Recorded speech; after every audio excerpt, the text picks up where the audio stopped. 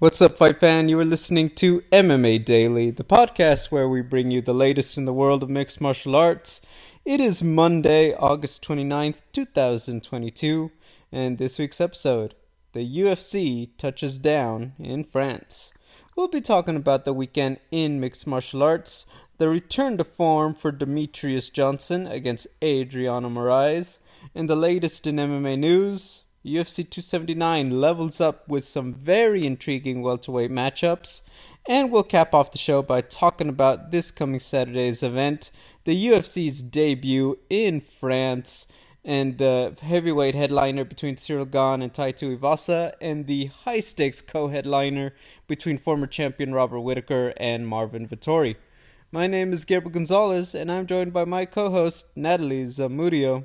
Hey, Double G. What's cracking? How you doing? I am good. Busy weekend, busy stuff. We still got our weekly dose of mixed martial arts. So all the fans who are like, "Oh, there's no UFC, there's no Bellator," guys, you had one championship, Amazon Prime, Demetrious Johnson. Think you're set. You know what I mean? So it was good. What about you? Yeah, I agree with you. I didn't expect the show to entertain me as much as it did. We can dig into it more, but I was very happy with what I saw from one on Prime. It was it makes me excited for things to come. Yeah, so we'll talk about the quote presentation maybe and broadcast in a second, but to get into it, obviously we had essentially the only show in town.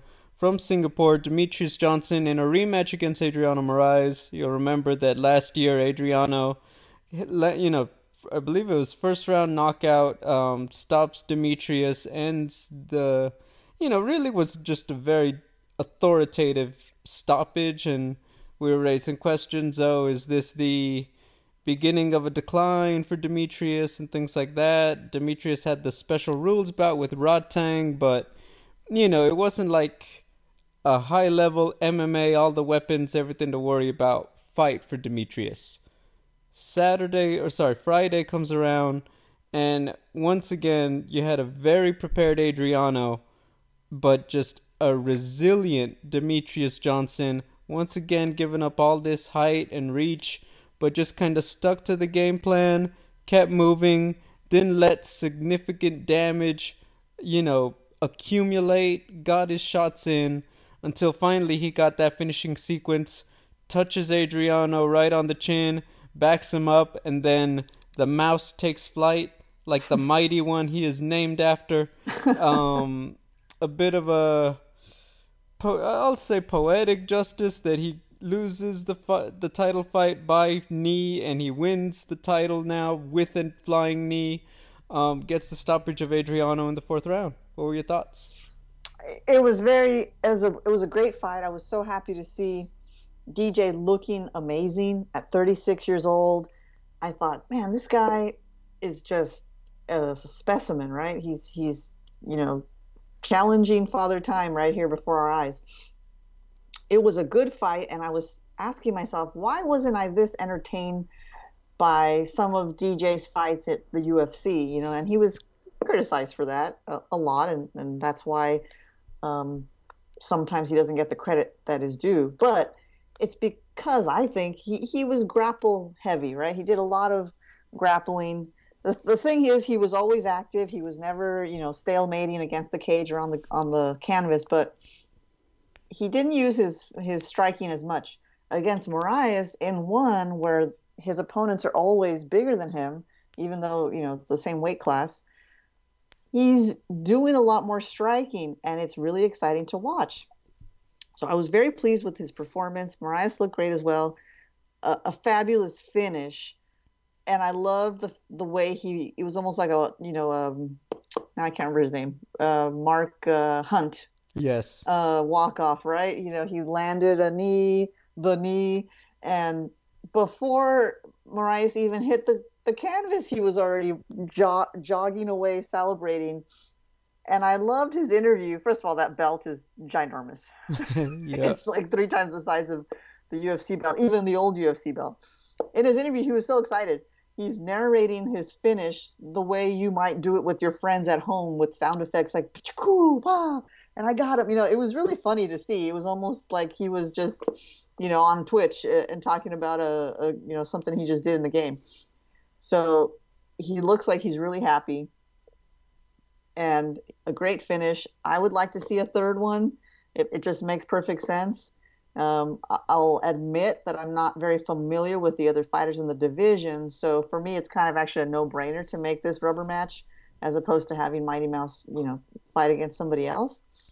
But overall, I was very entertained, and it didn't make me miss the UFC having this event on Saturday or Friday, I guess. Yeah, there is another guy coming up. I read it, I had it in my head, but the fact is there are other contenders. There's a lot of rosters to keep track of. I'll find it right now, but yeah, I agree with you.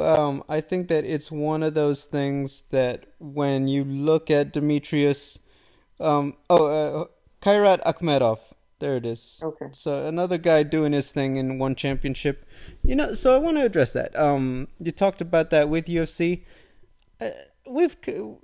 It's not the first time we've discussed this. I think it's a mixed bag of why Demetrius didn't click.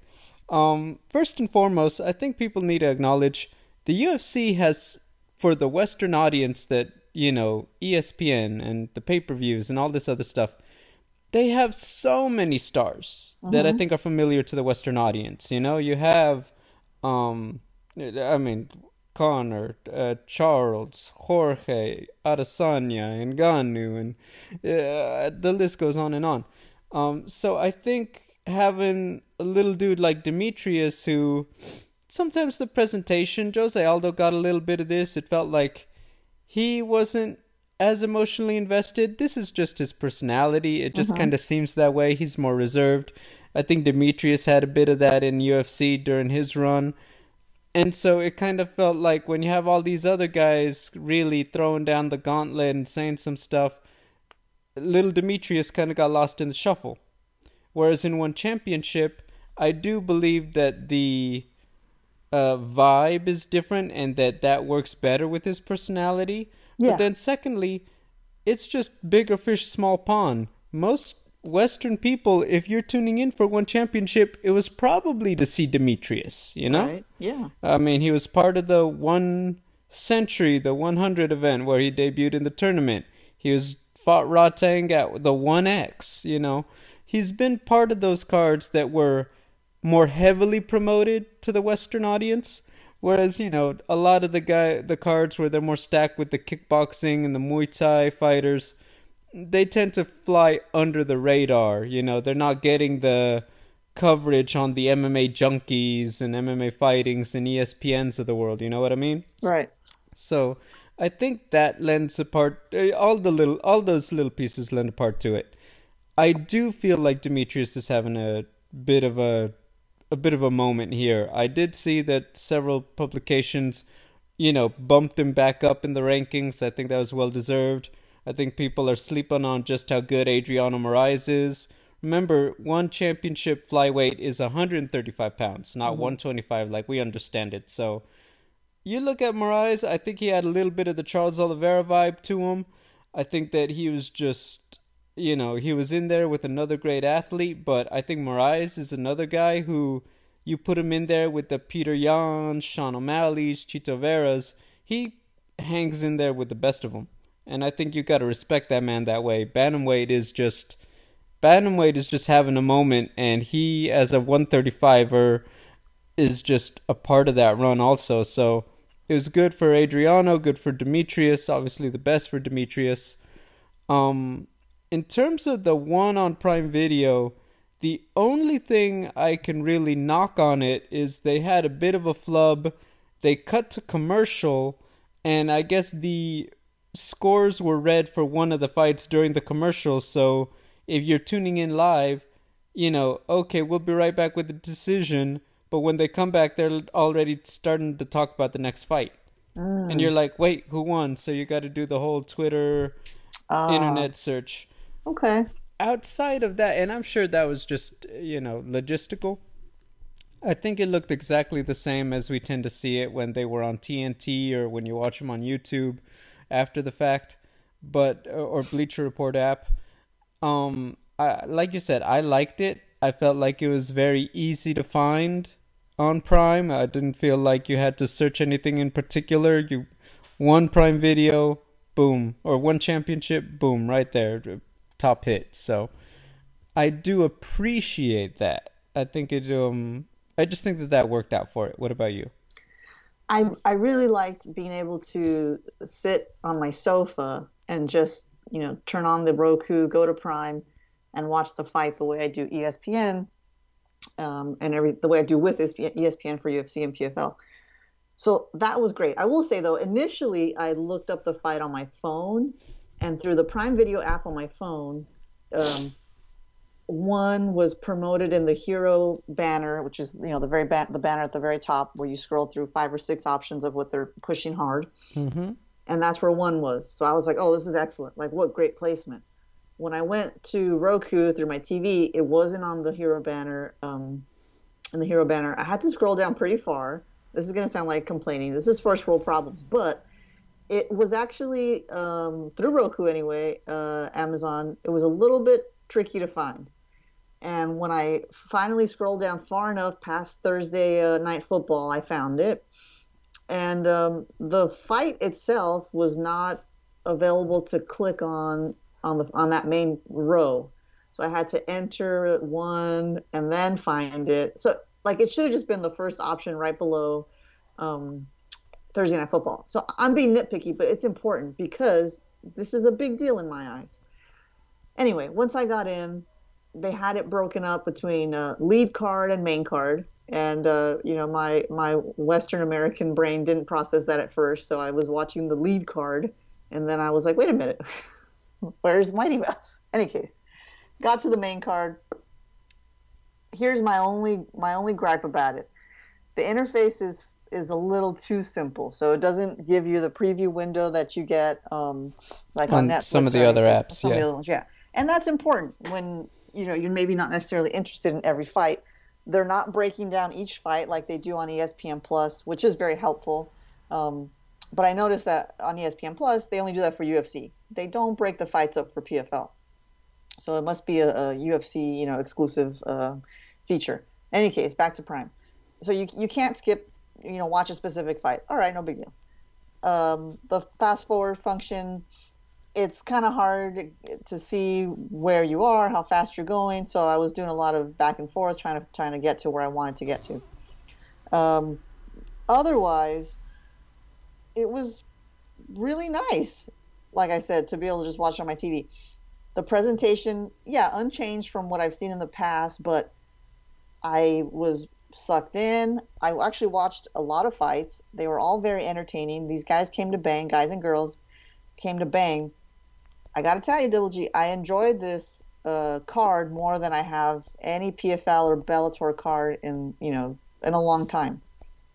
So I'm really happy for one. I do wonder, because I'm not so familiar with their roster. Did they just put all their best eggs in this basket, in this Prime on, one on Prime one, as they called it, which is a little tongue twister there? Or is this typical of one championship, where everyone that's in the promotion, most everyone's coming out to just go?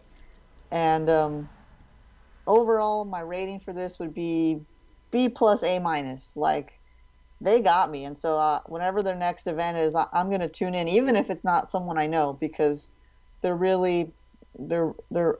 all of a sudden, in my mind, catapulted to a higher position in the MMA promotion rankings than they were before, just because of accessibility. And they're backing it up with performances. My only other concern is that their production value is fine, but there's something about the lighting or the camera quality that makes it look European or foreign. This is going to sound a little bit weird, but like, if you're an American sports fan, you're used to things looking a certain way, and UFC lines up with that too. This looks a little bit different, and so I think it could take a while for. It's almost too dark, right? Yeah, like there's a filter over it. Yeah, yeah, there's like a like a fuzziness, dark it's filter. like the Yeah. Barbara Walters lighting, so that's something that I think, okay, it makes me think of Glory, which is the same concern I had. It looks, the lighting isn't, just isn't right. You got to make it look a little more, well, why should they, right? Their biggest audience is not here in America, but that's something that jumps out at me. But in general, B plus, A minus, I'm very happy. Looking forward to the next one. Yeah, I think that I am interested to see if over time the fights are presented more on demand. Like, can you? I know, for example, they had Demetrius versus Moraes 1 on there, so I'm wondering if over time they start to offer up some of the more, though just single fights to search and kind of grow the brand. I know they had some features on like Angela Lee and some of the other guys and girls like that, which I think is great. Yeah, they tend to be very well matched. I think that e- everything about when you talk about the one championships and Ryzen is probably the biggest victim of this in the United States. It's not that they're not fun, interesting shows that are clearly just different than what we get in the States from the UFCs, Bellators, PFLs. I Hmm. think it's about the accessibility, the timing, and just the promotion. I mean, you're talking about if you're talking about in the United States where if you're watching MMA, the one that you are sold is UFC. For Yeah. example, we are sold NBA basketball. We are not sold European basketball here in the States, right? Right, right. In Europe, they are. In France, they are. Of course. Same, soccer because overseas they have the better leagues.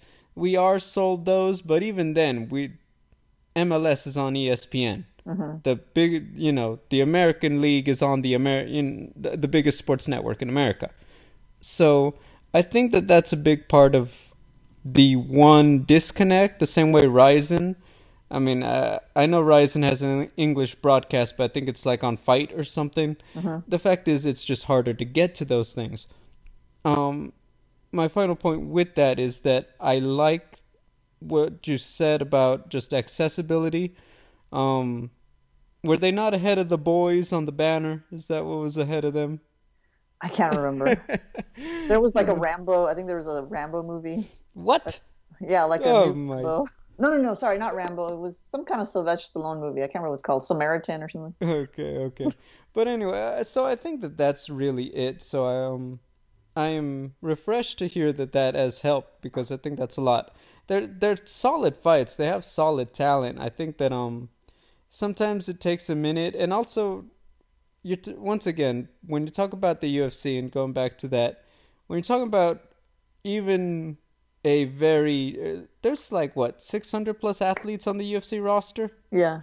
and then you want to tune in to maybe the Kayla Harrisons of the PFL, the Musasis, AJ McKees and other that, Rafion Stotts and Bellator, and then now you want to add a fourth roster, and even for the people who love MMA, it's a lot. We like, ladies and gentlemen, I'm gonna just remind you of something. I get paid to talk about this.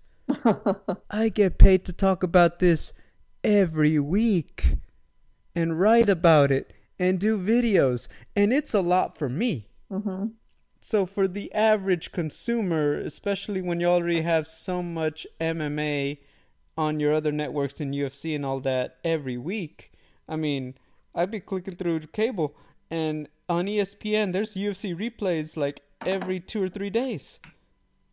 I can get why it's harder to jump on board the one championship bandwagon unless you really, really are interested in getting something that's not Western related with MMA.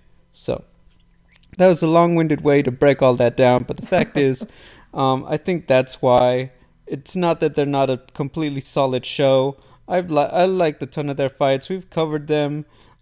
They've been the lead show over UFC on MMA Daily. It's just once again, you got to really invest in it to really appreciate the martial arts at the level that you get the others from Hmm. week in, week out here in the States. But yeah, I bring it back once again to Demetrius. He talks to Helwani, And, it's like, did you feel like you got your mojo back? And he just says, completely serious, I never felt like I lost my mojo. Yep. That was the thing other people were saying. I never felt like I lost it. And you know what? On Friday night, it didn't look like he ever did lose the mojo. So I just want to say that. Mission accomplished, DJ. He adds that. You brought up a great point last week. When you talk about 12, 13 UFC title defenses, it's very hard to feel like, oh, it's going to be, what's it called? Like, his legacy is set. When we talk about it, we may not even discuss one. Mm-hmm. Friday night, he deserves the credit for. Yeah. Because that's up there with Horiguchi, John Dodson, Prime Benavidez, all Henry Cejudo, all of those wins. That was a very dangerous guy who was on a great run, feeling himself, confident, talented, and DJ got the job done after he'd been slept in the first fight. Give the man the credit for that one. That needs to be discussed when, breaking down the overall career of DJ. So I'm going to leave it at that. Okay. MMA news, I'll be honest, I think a lot of people took the week off. I think and rightfully so. It's been a very busy summer, a lot of traveling, a lot of big cards. They don't have this stat somewhere, but I feel like this is the most pay-per-views they've had in a month and a half span. So if you think the 4th of July card, I think, happened right before 4th of July. End of July, they had another pay-per-view. August 10th, essentially 2 weeks ago now, another pay-per-view. This has been a very busy schedule for the UFC, so I appreciate that some of, a lot of the news wasn't breaking and all that. However, one we didn't discuss, UFC 279 levels up with 2 very intriguing welterweight fights. So first you have the welterweight debut of Tony Ferguson taking on the Leech Li Jiangliang. And then you also have Daniel Rodriguez making his first appearance in 2022 against Kevin Holland. If you guys have kept up with it, Kevin Holland has been calling for this fight for a minute now, so they're finally going to get that one going.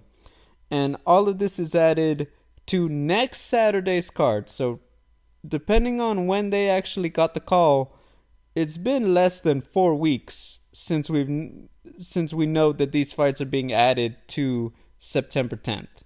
So first off, I want to ask you the question, then we'll get into the fights a little bit. What do you think? Like, the pay-per-view is $75, and people, I'll say this with the most respect, it felt like a very one-fight card. And it's very rare that the UFC does that for a pay-per-view. It's unheard of since pandemic that they do that for a card that's going to have a live audience in an arena, not just Apex. And so, do you feel that this 2-pack adds to... Does it make it worth it? Does it give you now your value's worth, in your opinion, Natalie? I don't think it...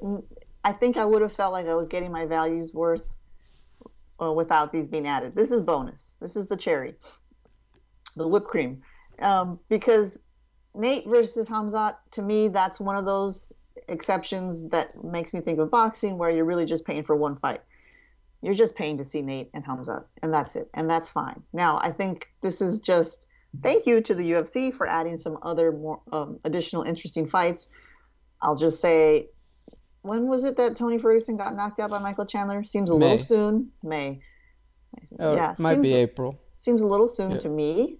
And moving up to welterweight, I'm only okay with that because, for the sake of his body, so he doesn't have to cut. And presumably this is a rather short notice assignment.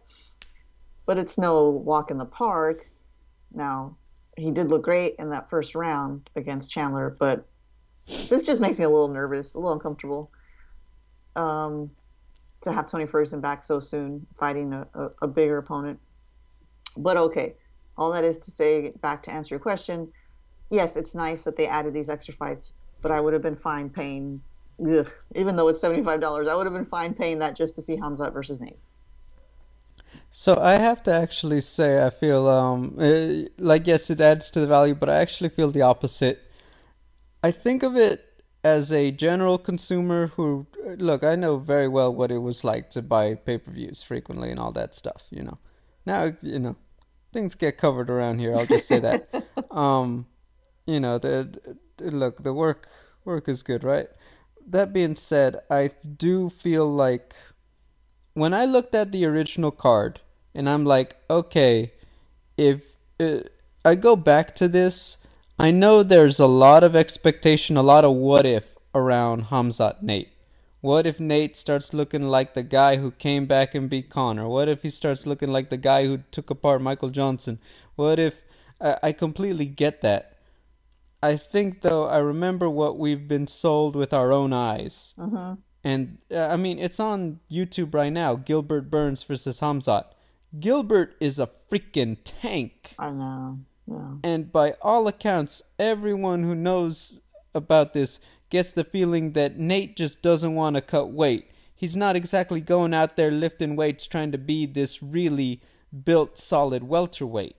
So, you know, all of these factors, you know, the momentum, the feeling that Nate is just kind of looking to phone it in and then go home, as dangerous as that sounds, you know, so he could move on to Jake Paul paydays and all this other stuff. All of that makes me boils it back down. When it comes time to, you know, that screen comes up, are you sure you'd like to purchase? That's the key, because this isn't, you know, $8 something on Amazon. I think when you see that, that's when fans are like, you know, because it's like, if you look at that card, and then presumably this may happen, it probably won't, really good chance it can. I know that didn't make sense, stay with me. You get that card, Hamzat gets Nate out of there in like 80, 90 seconds. Was that worth $75 to you? No. Okay, you know what? Everybody, if it's about the hype, by all means, like I said, go be happy. So, I do think that this does get you a little more, okay, I feel a little better about this. You know, people love Tony. If you know about Daniel Rodriguez, then you know how good this fight is with Kevin Holland. All of that does add, it does make you feel better about what you're getting for the price tag. But I will say, the way we've been sold it, the way everyone is talking about Hamzat Nate, they did need some backup on September 10th. And I'm glad the UFC, I think, heard that and responded. So I appreciate it. All right. But that's just me. You know, I know there's going to be some people who are just like, I'm ride or die Nate Diaz. God bless. You know what? I hope the show is great for you guys. I'm not saying that tongue in cheek. I'm not saying that, you know, insincere. I really do mean it, because I think that that's part of the fun of these big shows. So I hope you get that out of enjoying the show with Nate one more time in UFC. In terms of the fights themselves, yeah, the turnaround for Tony Ferguson, I do have concerns, but, you know, he's been at welterweight before when he won tough, and I think pre-UFC career. The Leech is not a easy out for anybody. No. There's a reason he was brought in to test Hamzat. So, that, interesting. I know obviously Tony's going to have the hype, but Leech should be favored in that fight. Obviously, I believe this is 3 or 4 fight skid for Tony. It doesn't feel good, right? No. You know he's so popular. You know he was right there for the belt, and then it's just been a very, you know, tough one to digest if you've been along for the ride, and it felt like he was the 1B to Habib's 1A. So that plays a factor. Then, of course, like I said, with Daniel Rodriguez, Kevin Holland, Kevin has looked great at welterweight. Daniel Rodriguez is so... What's a good way to describe it? He is deceptively talented under the radar. Because I believe he's had it out there in interviews, you know, he's got that very... Put it this way. You expect him to speak the way Chito Vera does. You know, he's got as LA as you could get it. I think he's got every appearance of his, I see him in LA team related stuff. I know he's got like that Dodger or the Laker tattoo on him. You know, he talks about his past, he's done some time and all this and all of that stuff. He is a deceptively good boxer. He's kind of like Adrian Yanez with a little more seasoning. Just not ranked yet, still working their way up, but you just had the feeling that he could put it together against ranked opponents right now. And so you put that matchup together, it's a very good one. You're going to get good bang for your buck there, is what I'm trying to get at. So I think it's going to be a very good fight. I think that now you have that 3-pack. Anything could happen on the undercard. I think they have Irene Aldana coming back, Macy Chiasson. That's big for the 135 title picture. You have some other good stuff going on the undercard. Now we have, now I'm like, all right, we have a fight night. We got this now. So I do think that this is, now it's more solid. Now I think you have a more firm foundation. You're feeling better about it now. I've gone a long time on this segment, so there we go. Do you have any more to add, though, about the fight? When did Khamzat ragdoll the Leech? Last October. Okay. And he's bounced back since then, Leech. Okay. Well, I'm just thinking, to your point about, you're paying $75 to potentially see Nate get finished in the first round. So, I mean, how would you rank Nate against the Leech? If they were to fight, who would be the winner in that fight? I'm just trying to do some MMA math. Khamzat ragdolls the Leech. Does Nate ragdoll the Leech too, or Nate Diaz versus the Leech? That's a good question. You know what? I feel like that would be more competitive for the simple fact that Leech isn't a lights out wrestler. He's well rounded when he gets you there, but he's not. I always say he's not Khabib. That's not fair. Nobody's Khabib. When Khabib's on a roll, you tell me another guy who wrestles like freaking Khabib. Yeah. Anyway, my point is though, he's not lights out with it every time. I think his game really he's a sturdy guy who puts it all together. Decent stand up, decent grappling. But he's not like, he's the most beautiful striker, he's the most dominant grappler. He puts it together, and he's a very tough athlete too. I think that Nate's length would actually give him some problems, and the jiu-jitsu. But I do think that that's still, I would favor Leech just because of the way he's able to put it together, I think, a little more smoothly. From striking to grappling, as opposed to Nate. Nate kind of just boxes you until you decide to take him down, and then suddenly he's this Gracie Jiu-Jitsu black belt. Yeah. But he exactly. never looks to use it himself first. Right. Yeah, I agree. I think the Leech would also win. And just, size. Nate's tall and skinny, lanky, but, like you said, he's not bulking up to make 170. He's just not cutting weight to make 170. Unlike his peers in that division. I was thinking, just as you were talking about, are you getting your money's worth again real fast? And so, yeah, if Khamzat finishes Nate fast, that would suck. But think about the pre-fight hype, right? That's going to be entertaining. What do you think Nate Diaz is going to say on the microphone? Win or lose, his last, fight in the UFC, contract's up. I bet it's something interesting, and that's going to be exciting too. Peace out, mother. Yeah, right. Is it going to be short and sweet? Drop the mic. Oh yeah. Rant. He ain't gonna give no Conor McGregor, speech. You're taking everything I worked for. Like one of those things. He ain't gonna give no speech. He might already have his next fight booked, and he'll be like, "Hey guys, me Jake Paul, October 31st. Dude, you're See you right. later." He might use it as a promotional opportunity for his next venture. Imagine someone gets on the mic at a UFC show. Dana White would be like, "Cut the mic," know. But anyway. All right. By the way, Jake Paul's supposed to make an announcement this week too. How about that? How about that? Did you see Vitor Belfort's fighting Roman Jr.? I did read that. I saw that. Yeah. Interesting. I'm not gonna lie. This is the one thing about it. Like they teased me with, Triller in L.A. and I was so ready. Since then, they have not even sniffed the idea of bringing those guys back to crypto. So I'm a little disappointed. But so every time I read it, oh, you're bringing them, and then it's like O2 Arena, London. Yeah. Yeah. Whatever. I liked it, but it was a long flight. Not, you know. That's long. Yeah. I need to recharge the batteries some more before I do that again. Anyway, UFC Paris. So I'll say this: I think that pandemic really messed with them, but UFC taking an extra year to reach Paris. I think Bellator has done at least two cards there since then, since it became legalized in the country. But the UFC is coming with a really good doubleheader. Let's start. Let's start with the bottom.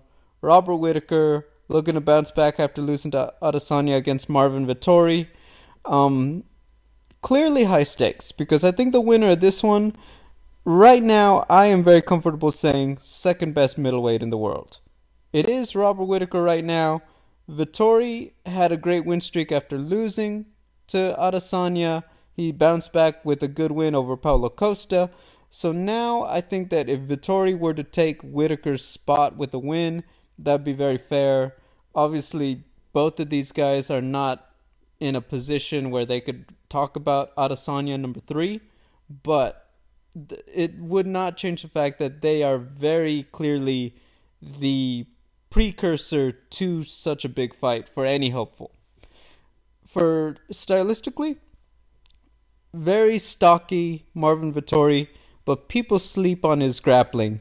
He's very good at staying in your face and just getting you down and just making you work. He really did that well against Jack Hermanson. I want to say he did that. Oh my gosh, I'm sleeping. Did he do that to Kevin Holland? I think so. Yes, there it is. The fact is, it just very good at putting that together with his grappling. Very built middleweight. He has a bit of the, I don't know what it is. Him and Costa just have them T-Rex arms. Yeah. How yeah. are you that freaking thick and jacked, but yet the reach is not, but it doesn't bother him. He makes it work. He's very good. Robert Whitaker, if Israel Adesanya wasn't there, you'd be talking about just the movement, just his ability to counter, just slip and move. Footwork is great. His ability to stay on the feet is really great too. He's a bit like middleweight Jose Aldo with that takedown defense. Yeah. Go back and watch his fight with Jacare. Beautiful takedown defense from Robert Whitaker. The point being, though, I think that when it comes time to get in the pocket and bang, will he be able to keep, that Italian horse off of him in Vettori? And I think that's where the real crux of the fight is. What about you? Yeah, I'm with you on both breakdowns. I think Whitaker will, to answer your question there, I think he will be able to stave off Vettori's takedowns. I mean, Whitaker's got the best sprawl in the game. Fast, quick, powerful. Now, is it going to work every time? Probably not. But just, to me, Robert Whitaker is just leagues above Marvin Vettori. Yeah, he couldn't beat Adesanya, but even he said it after the loss, the second time around. We're just like the top two guys, and that's it.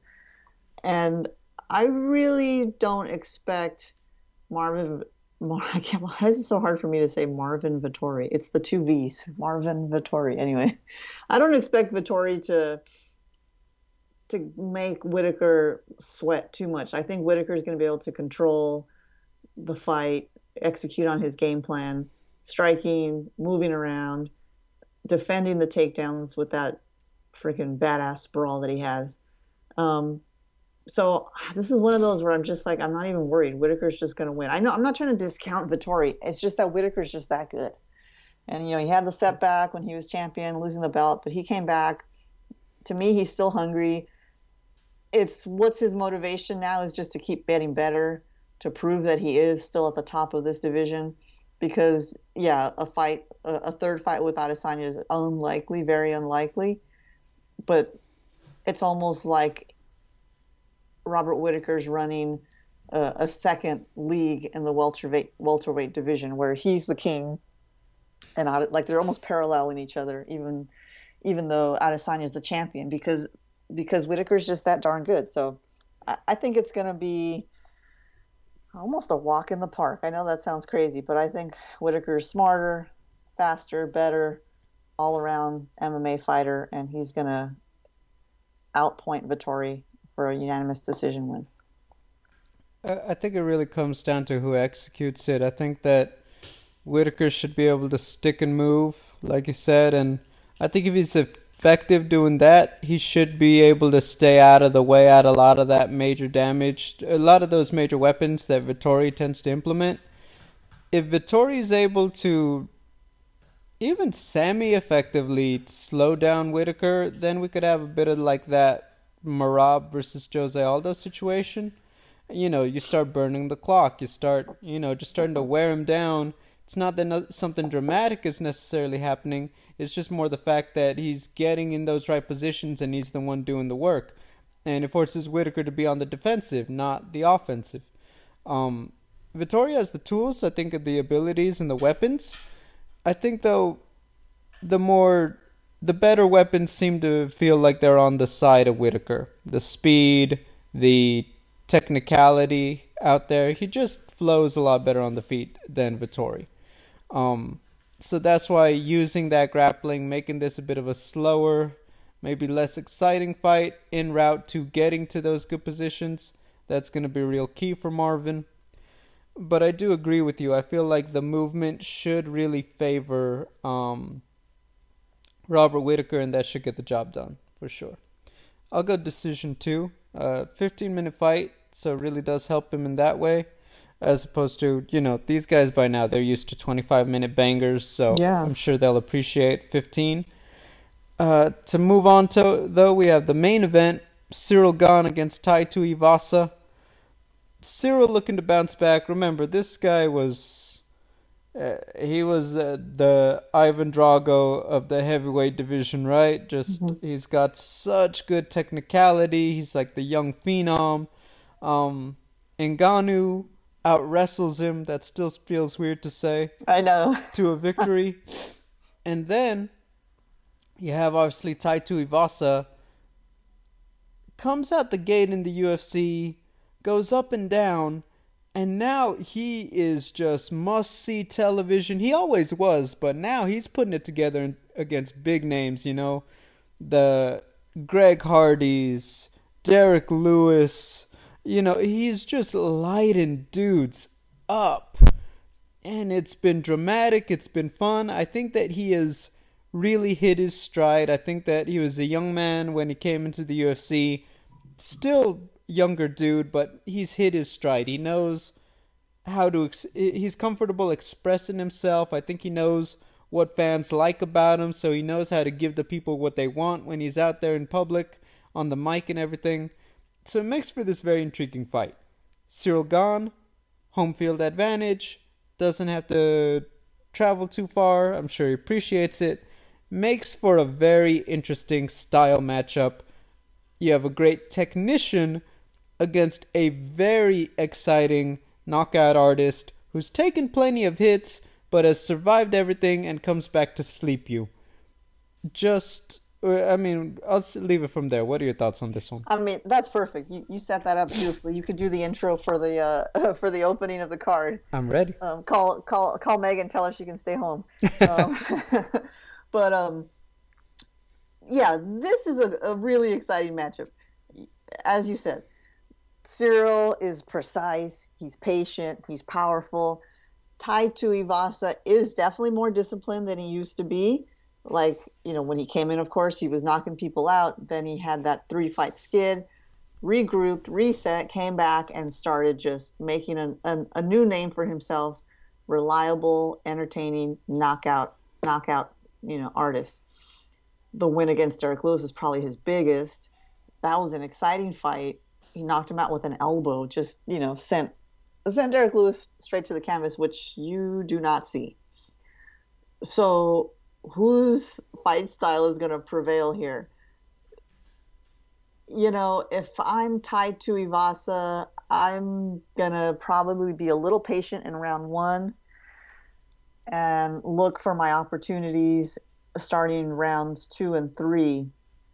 Ciryl Gane's not going to take any chances. He's not the type of fighter that wants to knock you out right away.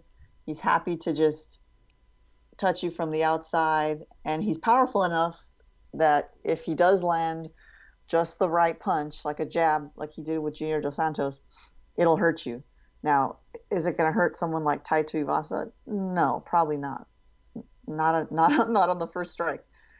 But all that is to say, I think Ciryl Gane's just going to be as patient as possible. He's not trying to create a big, crazy highlight reel victory for himself, even though he's at home. He wants to win more than he wants to impress. So he's going to stick to his game plan, try to win with punches, try to win on the scorecards.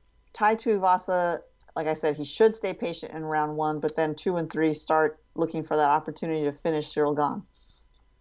I think it's possible. I think Tai Tuivasa is more likely to hurt Ciryl Gane than Ciryl Gane is to hurt Tai Tuivasa. Here's my last point on this question, really. If Ciryl Gane gets hurt and gets cornered by Tai, do you think he's going to start, doing that defensive, brawling, striking that we often see in heavyweight fights, where he's trying to trying to knock out Tai, or you think he's just going to circle out and reset? Ooh. Right? Because that's something you don't really see from Ciryl, like feeling cornered and striking to win. So I'm curious if that happens. But all that is to say, I think Tai's going to find his opportunity. I think this is a huge step up for him, big challenge. But if he gets this win, it's going to put him right into that cozy little spot that he wants to be in for a title shot, or maybe interim if Francis Ngannou is still going to be gone for a long time. Oh, that conversation's for another day, man. Yeah. Of course. I don't even want to tackle all that. I'm just thinking because he's so exciting, and so he's a shoo-in. It should be a shoo-in for the shoey. Ha ha ha! Well done. Yeah. I mean, all that you're very right about everything you're saying. I think that you asked me about that for Ciryl. I think that you have to. When you're really cornered like that, there's only one way out, and that's by kind of put the chin down and kind of swinging your way out of that corner. I don't think that if he's against the fence, Tai is going to give him that chance to move and make it look pretty, which is how Tai wins fights, and I think he should stick to that. If anything, I think it's going to come down to the movement of Ciryl. He's got to fight him like he fought Derek Lewis. No two ways around it. You got to make it slow. You got to make this feel like it's not fun. If Ciryl Gane is winning, unless he gets a quick finish, which is very difficult to do against Tai, you're just going to have to leave it as, what's it called? You're just going to have to make it a very ugly to watch fight. Stick and move. Stay out of there. Attack the calf. Tai is dangerous all till the last second. So yeah, you're just going to have to accept that you're going to have to really, really make this happen over time, I think, if you're Ciryl Gane. I know it'd be scenes for Tai to catch Ciryl, but I actually think compared to all of Tai's recent opponents, Ciryl should provide the most challenges. And so for that reason, I am actually going to go with Ciryl Gane. I just think that you can't sleep on a guy who avoided getting knocked out by Ngannou and who dismantled JDS, Jairzinho, Volkov, Derek. All of those guys are either technical or heavy hitters, and Ciryl on the feet did his thing. I think that he's going to have the ability to do that against Tai Tuivasa. So, unanimous decision. It's not going to be the prettiest one, sadly, I don't think, but he's going to get the job done. Yeah, I could see that most likely being the outcome. he's just that kind of fighter. He's going to do whatever he has to take, whatever he has to do, excuse me, to get the win, especially at home, especially with, his position in the rankings. That being said, I'm just going to go against the grain here. You're right, though. Your point about Francis Ngannou is totally right on. He survived, but, Francis was injured, and Francis, there was more at stake for him with holding the belt and being injured. So he wasn't going to go swinging too crazy at Cyril Gane in that fight. Tai Tuivasa has less to lose. Even if he doesn't win this fight, he's still up there in the top. He's still someone people want to see in the octagon. I think I'm just gonna say I think he has a chance here. I think he's gonna be able to land something in round 3 or 4. I'm gonna go ahead and say Tai Tuivasa KO round 4. Oh, you're confident enough to give your prediction twice. Well, yeah, I said he would win, but now I'm I'm adding some detail. I see you wanna. I see how it is, Natalie. All right, there we go. We're in agreement for Rob Whittaker. Split on Tai and Cyril. We'll obviously get into that next week. Natalie, next week UFC 279. Hamzat, Nate, the Wolf, the Gangster, Stockton, Sweden. Am I missing anything that you need to hear before we leave it for next week? No, sir. You know what? The fight will be the fight. I hope for everyone involved the clash of personalities lives up. And so I'm ready for the embeddeds. I'm ready for the countdown. Let's do it. So I'll leave it at that. Guys, thank you for listening. Remember, like, comment, subscribe, and we'll be back next week.